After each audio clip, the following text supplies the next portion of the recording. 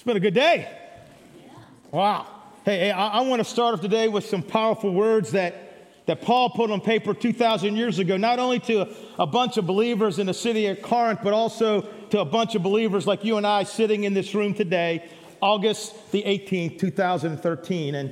And in just a minute, I'm going to ask you all to stand as I read these words. And I like to do that every now and then just to remind myself and remind you that the words I'm about to read are not just mere ink on a page, but they are the very voice of God, that they are the words of life from the author of life himself. So would you stand as I read this passage from 1 Corinthians chapter 15 to you?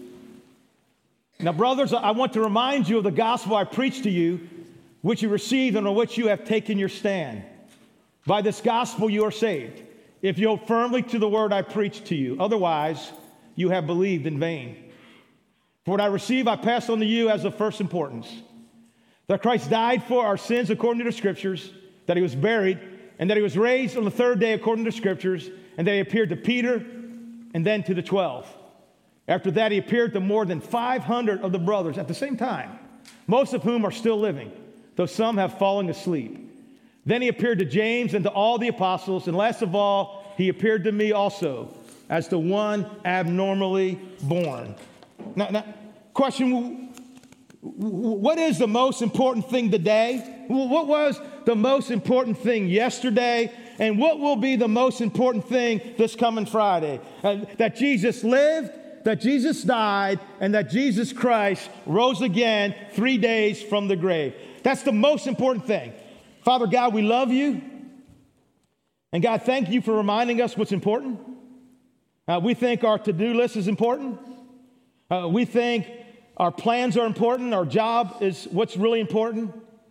But God, what is of first importance is that your son lived, that your son died, and that your son rose again from the grave. And Father, I pray today that we will hear these truths in a new and fresh way. God, I pray that we believe every word that comes from your scripture today. And God, I pray that you fill this place with the glory and power of your presence, that you will be magnified in this place, God, that your spirit will blow a fresh wind and a fresh fire in this place and light us up for you and for your glory. In Jesus' name, amen. Be seated unless you want to stand. 2,000 years ago, God the Son, the Alpha and Omega, the beginning and the end, the first and the last, the Prince of Peace, the everlasting Father, the mighty God, left all the glories of heaven and took a huge step down and became one of us, putting on flesh and entering human history. Yes, there really was a time when God lived and walked among his people. Now, understand, since the dawn of creation, the overriding theme of human history, every bit of it, has been God's passionate pursuit of a prodigal people. Has been the story of a loving God doing whatever it takes. And I mean absolutely whatever it takes, for God so loved the world to bring people back to himself. And listen, this great passion and this great pursuit caught up to us and was unleashed in all its fullness through Jesus' death, burial, and resurrection. And it changed everything. It changed what? Everything. Maple Grove, welcome to chapter 27 of the story, the resurrection. Now, on a Sunday morning 2,000 years ago, a couple ladies got up before the sun was even risen in the sky. Now, why are they up so early? I mean, what was it that drove them from their beds before dawn and put them on a dark uphill climb to a cemetery? I understand the thing that drove them was their love for and their devotion to Jesus. You see, somebody had to prepare the body for burial, and nobody else volunteered. Peter didn't. James didn't.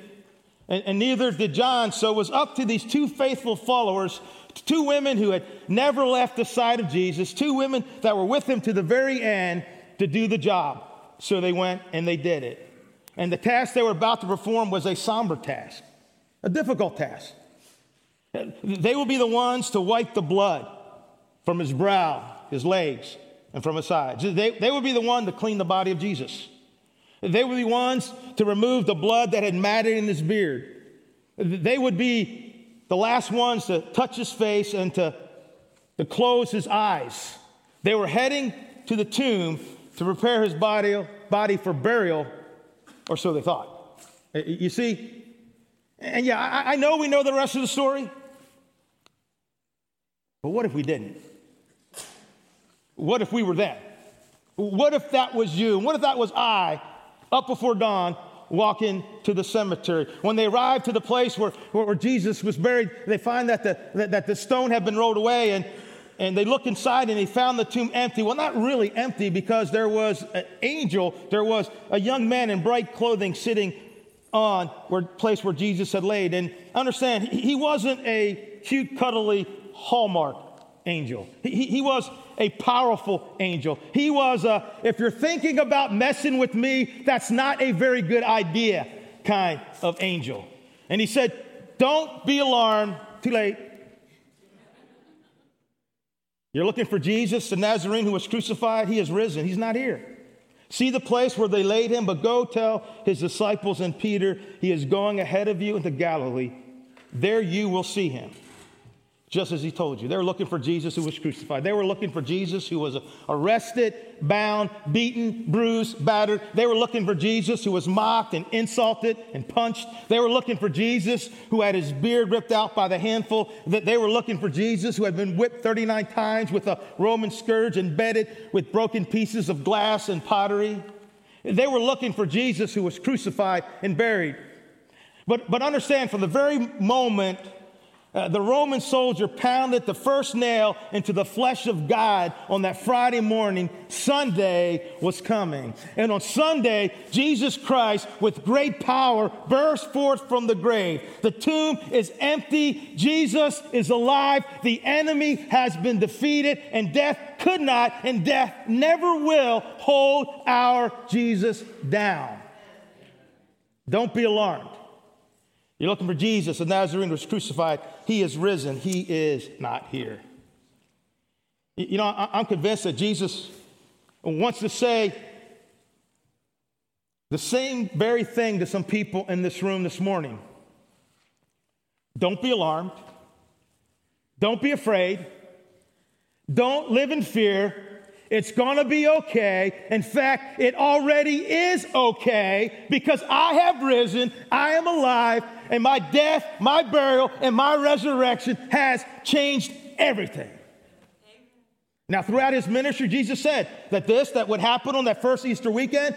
He said it was going to happen. He knew about the betrayal, the denials, the crucifixion, and his death.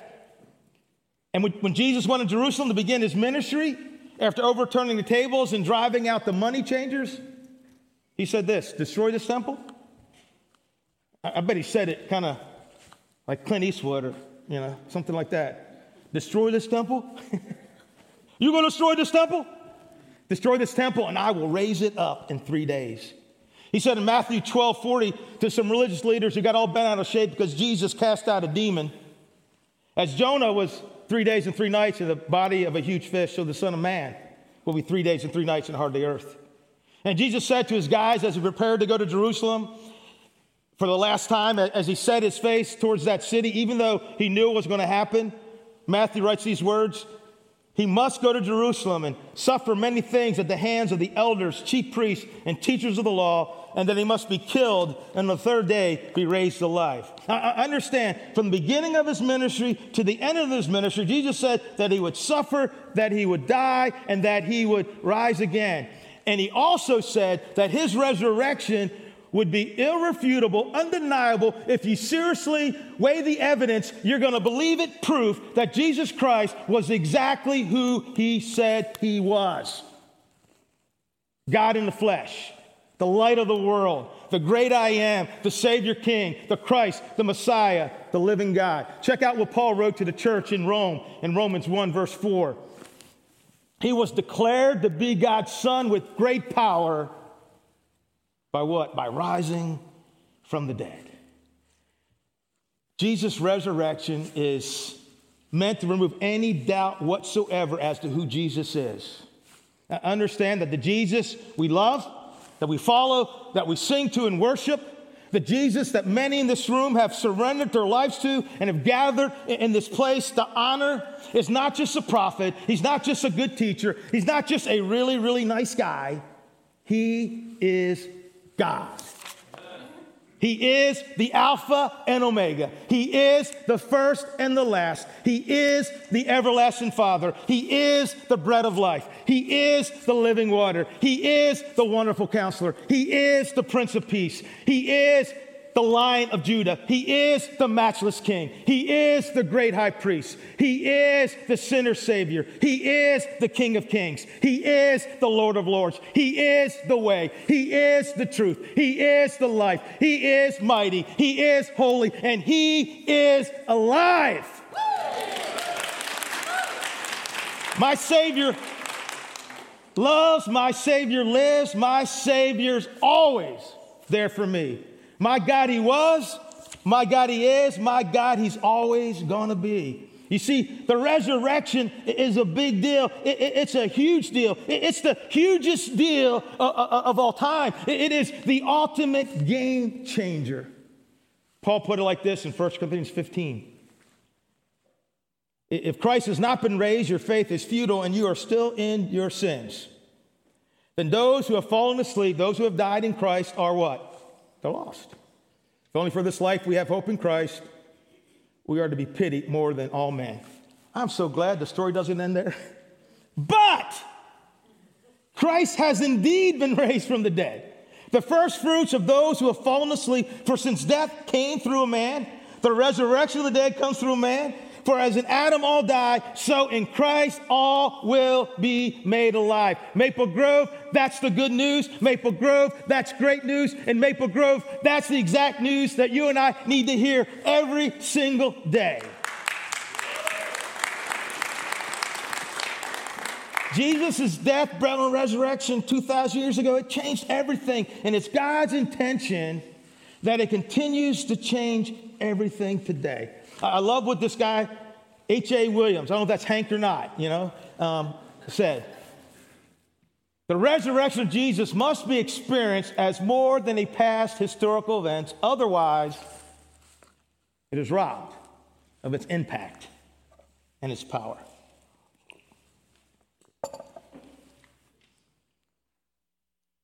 Understand, we too can know Paul. I understand, like Paul, we too can know Christ and the power of the resurrection.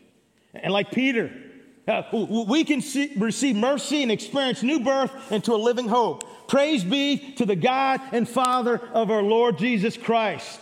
In his great mercy, he's giving us new birth into a living hope through the resurrection of Jesus Christ from the dead. Maple Grove, welcome again to chapter 27 of the story. And man, I got to tell you that ever since we hit chapter 24, back on July 28th, No Ordinary Man, a conversation that I called, Who Do You Say That I Am?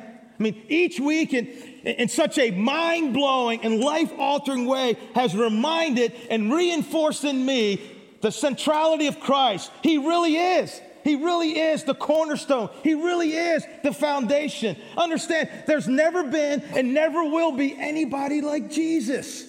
There's never been a teacher like Jesus. There's never been a king like Jesus. There's never been a man like Jesus. There's never been anybody that could do the things that Jesus did. Calming the storm, healing the sick, raising the dead. And there's never been anybody who spoke words like Jesus spoke.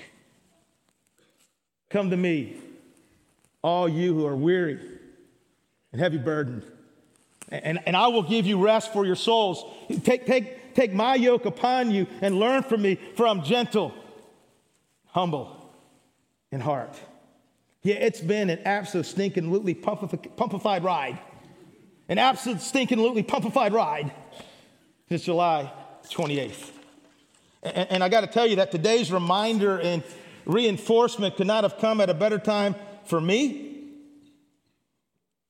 or for Randy Rogers. As you know, our moms went home this week. My mom, Ruth Lydia Malone, went home to be with the Lord in her sleep early this past Wednesday.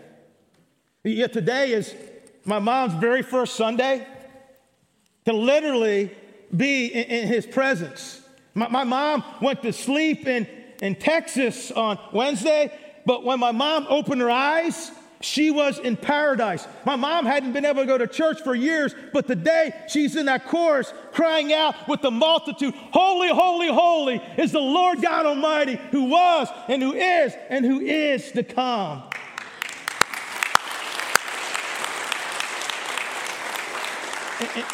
And all I can say is what awesome timing from God that I have the honor and privilege to talk about his resurrection today.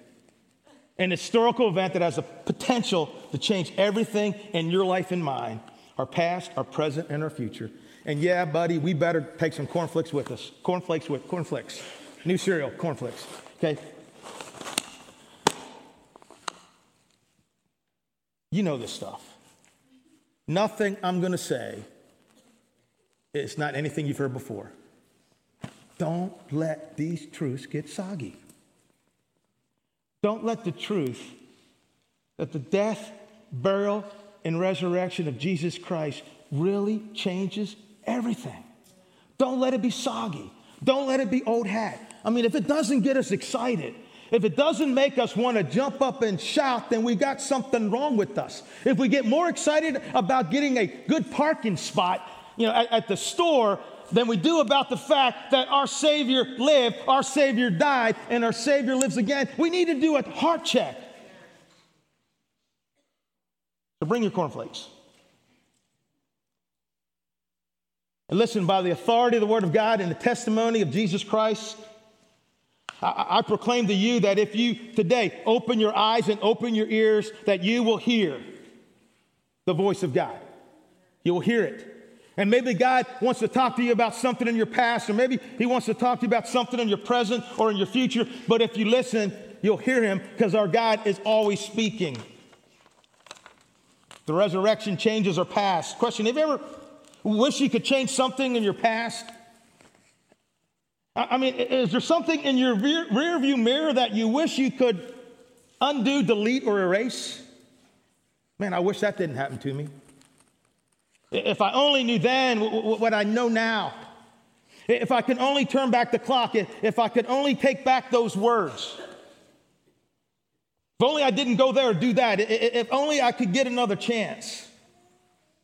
You see, the truth is, many times the past disables us, controls us, depresses us, imprisons us, limits us, and at times the past even defines us.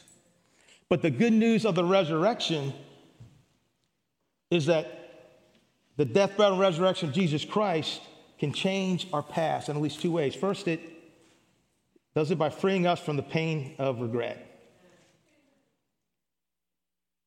If there was ever anyone who understood the pain of regret, it was Peter, right?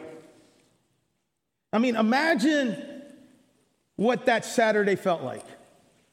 I think it had to be the longest 86,400 minutes in Peter's entire life. And how do you think he felt when he woke up that Sunday morning? I think he felt devastated. I think he felt ashamed. I think he felt eaten up by guilt and drowning in regret. Ever been there? Are you there even now? I understand many people live in the prison of regret, trapped by past mistakes, and perhaps this morning you feel a little bit like Humpty Dumpty. Nothing could ever put me back together again. I've done too much, I've gone too far, my sins and mistakes are just too deep. And if that is what you're thinking, or if that is what the enemy is going to try to get you to think later down the road, I take great pleasure in telling you that you are wrong, that you're dead wrong. Because the death, burial, and resurrection of Jesus Christ, it changes everything. I mean, come on, just imagine how awesome it would be to no longer have the past control you, limit you, disable you, and define you. I mean, wouldn't you like to ask Peter, how did it feel when you heard those words, when those two women, burst in the room out of breath from their 5K run from the tomb? How did it feel when you heard those words? But go tell his disciples and Peter. He's going ahead of you into Galilee. There you will see him, just as he told you. Yeah, Be sure to tell Peter he gets another chance. Yeah, be sure to tell Peter that with Jesus, 3 strikes and you're not out. That is, as long as you still want to swing the bat. Don't let it get soggy. The death, burial, and resurrection of Jesus changes everything. It changes our past. It removes the stain. It removes our shame. It forgives our sin. On the cross, Jesus Christ cried out, in English, 3 words, it is finished. In Greek, 1 word, tetelestai, which means paid in full. Did you ever pay a bill off? Do you worry about a bill you paid off 20 years ago? No, it's paid in full. Maple Grove, never, never, never forget what we talked about last week. That God put the wrong on him who never did anything wrong so we could be put right with God. And never forget that God placed our sins on his son so that he could pour out his sin-hating wrath on Jesus and in turn pour out his soul-loving grace on us. He was handed over to die because of our sins and was raised to life to make us right with God. I remember years ago on a Good Friday, we had a room set up for prayer, and I was nailing a red ribbon to a wooden cross. And after I nailed it to the cross, I knelt down and I looked up and I closed my eyes and I tried to picture Jesus looking down at me and his beaten body and bruised body and his blood. And I heard him say something to me, and it wasn't what I was expecting. It's like, I expect him to say something like, dude, what a loser. Are you ever going to get your act together? He didn't say that. I heard him say, Steve, you're free. Steve, let it go. I picture him bleeding, talking to me, saying, Steve, I did not go through all of this so that you would still be trapped in guilt. I understand guilt it's a necessary stop in our journey, but it's never intended to be our final destination, right? We got to stop there. We don't have to live there. Paul writes these words. Therefore, there's now no condemnation for those who are in Christ Jesus. There's now no what? No condemnation for who? For those who are in Christ Jesus. And I'm a simple person. I'm like, okay, then I want to be in Christ Jesus. And how do I do that? And I want it supersized. I want it supersized. How do we get in Christ? And according to Scripture, we get in Christ when we believe, when we repent, when we confess, and when we're baptized. When we say, you know what? Jesus, I believe in who you are and what you did. And I believe that I'm screwing my life up and I need to stop living for me and start living for you. And Jesus, I'm okay telling anybody, anywhere, anytime that you're my Lord and Savior. I'll confess you before men. And then we do exactly what we saw Kathleen do. We're buried with Christ in baptism, and we rise to live a new life. If you haven't done all those things, water's very nice and warm, and I got all day. Amen? Amen. Pretty good deal, isn't it? Like her sins are all gone. And the Spirit's living in her. That's pretty awesome. Next, the death, burial, and resurrection of Jesus changes our past by freeing us from the prison of resentment. Bear with each other and forgive whatever grievances you may have against one another. Forgive as the Lord forgave you. Listen, everybody in this room has been hurt by other people. In fact, we've probably been hurt a lot. Sometimes intentionally, sometimes unintentionally. And here's the deal. What you and I choose to do with that hurt will determine whether we live freely or whether we live in prison. Question, what have you not gotten over? What is it that even as I bring up the topic of resentment, the flames of bitterness and the fires of hurt are rekindled? I understand resentment cannot change the past. It cannot correct the problem. It doesn't change the other person. In fact, it doesn't even hurt the other person. It only hurts you. It makes us miserable. You see, most of the time, they've got on with their life. They're totally clueless. And you're the one imprisoned by the past. See, the bottom line, Jesus wants to rescue you and I from the prison of resentment so that we can move on with our life. And not only does he want us to be free from resentment, he shows us how to do it. He shows us that we just need to release it. We just need to let it go. When they nailed his hands and feet to the cross, Jesus said, Father, forgive them. And realize to say those words, you know what he had to do, right? He had to push up and his back is raw. His organs are showing just to get a breath to be able to talk. Father, forgive them. They do not know what they're doing. A lot of times that's true, isn't it? A lot of times the people who hurt us, they don't really know what they're doing. If you're like me, I can see that for me, right? It's like, well, I didn't know I did that to you. I didn't know what I was doing. You know, I didn't know. You know, I see that for me, right? I don't always see that for other people. A lot of times they don't really know. They don't know what they're doing to themselves. They don't know what they're doing to you. They don't know what they're doing to their walk with God. We just need to let it go. I mean, we saw this all the way back in chapter 3 of the story with a guy named Joseph, right? I mean, he forgave his brothers who didn't just break his bicycle or something, who threw him in jail and in prison and messed his life up for 13 years. And he just let it go. Now, when he let him go, it didn't mean that what the brothers did wasn't wrong. And sometimes we let it go. It doesn't mean that there aren't consequences. But Joseph said, you know what? I've been in a real prison, and I'm not going to stay in prison by holding resentment. Question, got any resentment?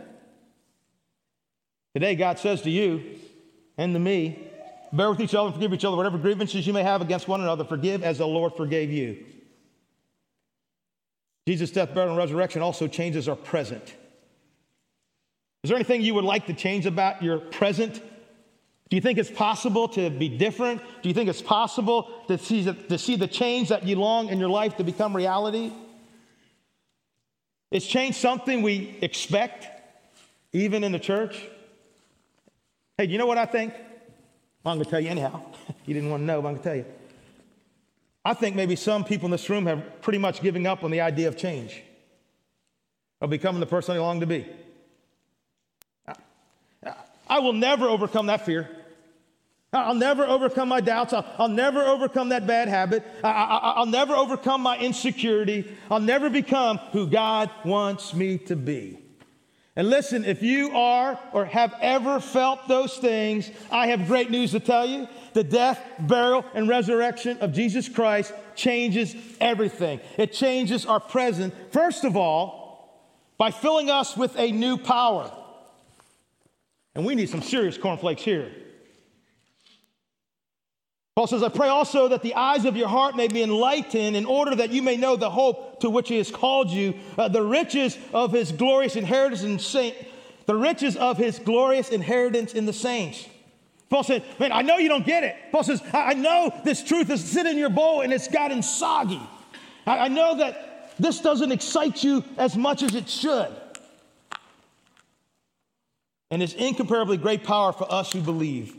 That power is like the working of his mighty strength, which he exerted in Christ when he raised him from the dead and seated him at his right hand in the heavenly realms, far above all rule, authority, power, and dominion, and every title that can be given, not only in the present age, but also in the age to come. He's saying that the same power that conquered the grave lives in me, and it lives in you. You see, the power for change, the power to become the person that we've always wanted to be, it's not from us, it's from God. It's not by our might, our power, but by his Spirit. Not only does he fill us with new power, but he makes us into a new person. Therefore, if anyone is in Christ, he is a new creation. The old has gone, the new has come.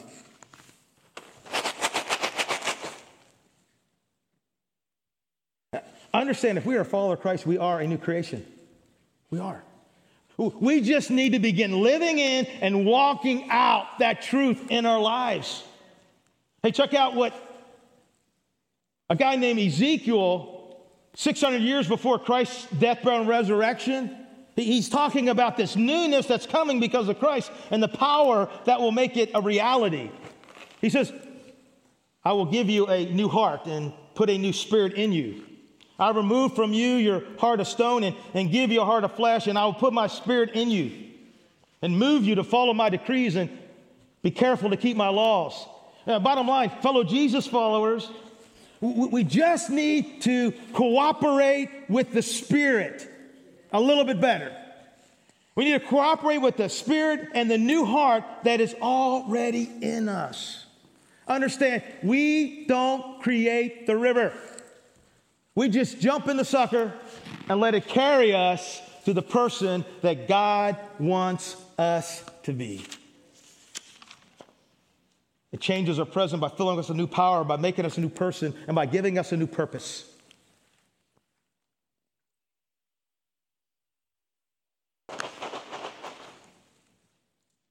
Oh, we know this one, right? We even had the t-shirt, right? Maybe the bumper sticker. Put it on a coffee mug. For we are God's masterpiece. I am a work of art, painted by the brush of the most creative being that has ever lived. And God didn't paint me. God didn't paint you just to hang us on a wall for people to look at. He has created us anew in Christ Jesus so that we can do the good things he planned for us long ago. That is nuts. God has plans for you. God says, this is what I want you to do. And basically, one of our main purposes, you know what it is? It's real simple. To be the light of the world. To use our lives to point to Jesus wherever we are. At work. You work at the bank. You work at NJEC. You work at DIA. No, you can't tell me because you might have to kill me, right? But when we have a bunch of students, right? Great opportunity coming up for students going to school this Wednesday, right? I mean, how many opportunities will God give you this year when you go to your schools? See, God has called you to redeem your school for him, to reclaim your school for him, to use your life to point to him. Finally, the death, burial, resurrection of Jesus changes our future. Understand, one of the reasons that first Easter was so good was because that Saturday was so bad. Now, understand, on Saturday, the disciples didn't think they had much of a future. Instead, they were in meltdown mode. I mean, they were hiding in any available corner they could find in the city because they were afraid there just might be a cross with their name on it. You know, on Saturday, they had no courage. They had no hope. And not one of the disciples were asking each other, hey, what are you going to say to him when you see him tomorrow? And no one was doing the math. Okay, Jesus said that he would die and raise again 3 days. Okay, Friday was day 1, and today's day 2. Hey, guys, you know what I think? I think we ought to get up early tomorrow. But no one connected the dots. Therefore, Saturday was a day of no hope and no courage. Optimism had caught the last train to the coast. And when Sunday comes, the ones going to the tomb, they weren't going there to talk to Jesus. They were going there to prepare him for burial. They were going there to embalm Jesus. Carrying spices to anoint a dead body does not seem like much of an Easter parade or a victory march to me. Sure, it may have been Sunday on the calendar, but it was still Saturday in their minds. They were stuck in a Saturday state of mind about their future. Question, do you ever feel like your world, when it comes to hope and courage for the future, is kind of stuck on Saturday? I mean, you want to be full of hope and courage. But even if you do put your hope in something or someone, sometimes, like the disciples, they let you down, or worse yet, they die. I understand death is the ultimate slap in the face. It's the ultimate kick in the pants. I mean, you do the best you can. You pay your dues. You make a contribution to the world. You do your best to make something of your life. You try to stay healthy. You try to eat right. You try to live. But no one outlives death. In the end, we die. Our hearts stop. Our lungs expire. Everybody dies. And listen, there's something about that truth that just sends us into a Saturday state of mind. You've been there. And if you haven't, one day you're going to drive past a cemetery. One day you're going to sit over a gravesite. One day you're going to sit at a table in a funeral home. And it will dawn on you, I can't outrun this. I can't outbargain this. This is where I am heading. Listen, I believe that if we do not have an answer to the grave, we are stuck in a Saturday state of mind for our entire lives. Sure, we may have our moments, but we're still stuck on Saturday. And that is why I so love the death, burial, and resurrection of Jesus Christ. Understand, because of Jesus' death, burial, and resurrection. Oh man, come on. Because of Jesus' death, burial, and resurrection, every human being has been given the promise that in Christ, death is not a dead end. It is just an exit ramp to the next life, to the best life, to the better life. To a sister who was mourning the death of her brother, to a sister who was trying just to hold it together, to a sister who thought, man, if Jesus had just gotten here earlier, the outcome would have been different. Jesus told her, I am the resurrection and the life. Anyone who believes in me will live even after dying. Everyone who lives in me and believes in me will never die. Do you believe this, Martha? You know, I like to write on my hands. I'm odd that way, but today I wrote on 11:25. I am the resurrection and the life. Paul, writing to the church in Corinth, writes these words. So you see, just as death came into the world through a man, now the resurrection from the dead has begun through another man. Just as everyone dies because we all belong to Adam, everyone who belongs to Christ will be given what? New life. Our earthly bodies are planted in the ground when we die, but they will be raised to live forever. Our bodies are buried in brokenness, but they will be raised in glory. They're buried in weakness, but they will be raised in strength. They're buried as natural bodies, but they will be raised as spiritual bodies. For just as there are natural bodies, there are also spiritual bodies. And then when our dying bodies have been transformed into bodies that will never die, this scripture will be fulfilled. Death is swallowed up in victory. Oh, death, it's time to start trash talking death. Hey, death, you got nothing. You got nothing. My Lord is alive. Where's your victory? Where's your sting? You ain't nothing because of my Jesus. For sin is a sting that results in death, and the law gives sin its power. But thank God, He gives us victory over sin and death. He gives us victory over sin and death. He gives me victory over sin and death through our Lord Jesus Christ. So, my dear brothers and sisters, be strong and immovable.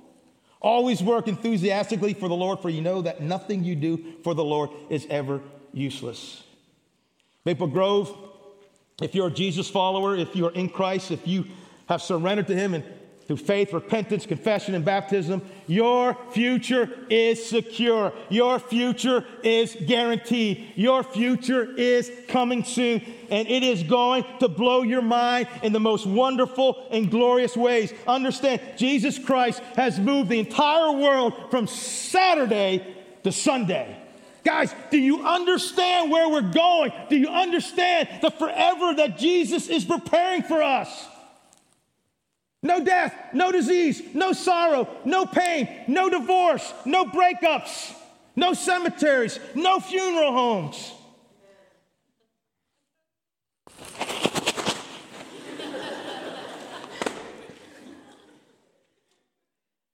Paul talking about this future. He says this, I consider that our present sufferings, man, it's hard, isn't it? You're going through some hard times. Life has not worked out the way you wanted it to. I consider that our present sufferings are not worth comparing with the glory that will be revealed in us. Understand when we get there. Understand when we see Him. Yeah. And the cool thing is, my mom sees Him now. And all the pain Randy's mom sees them now. All their pain, all their sorrow, all their suffering, all the junk they went through are worth it. Are worth it. They're not worth comparing to where they are right now. Man, unbelievable. In Christ, we've already won the ultimate lottery of life, the gold medal. We've already won the victory. Our future is secure. It's guaranteed, and it's coming soon. Like I said, this was a really rough week for me.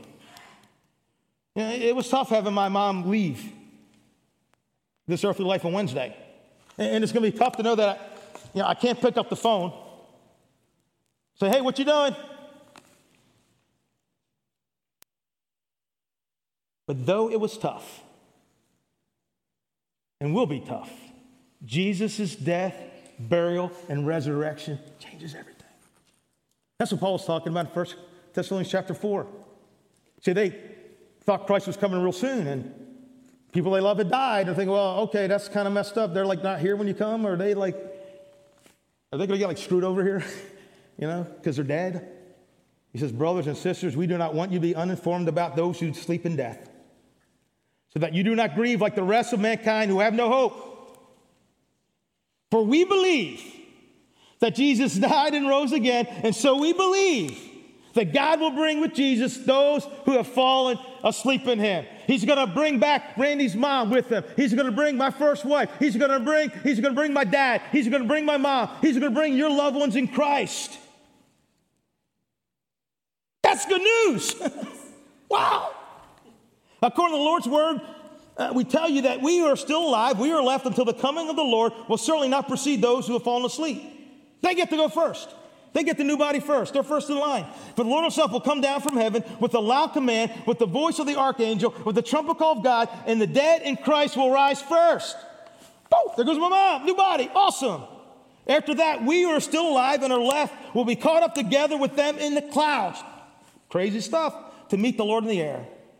And so we'll be with the Lord forever.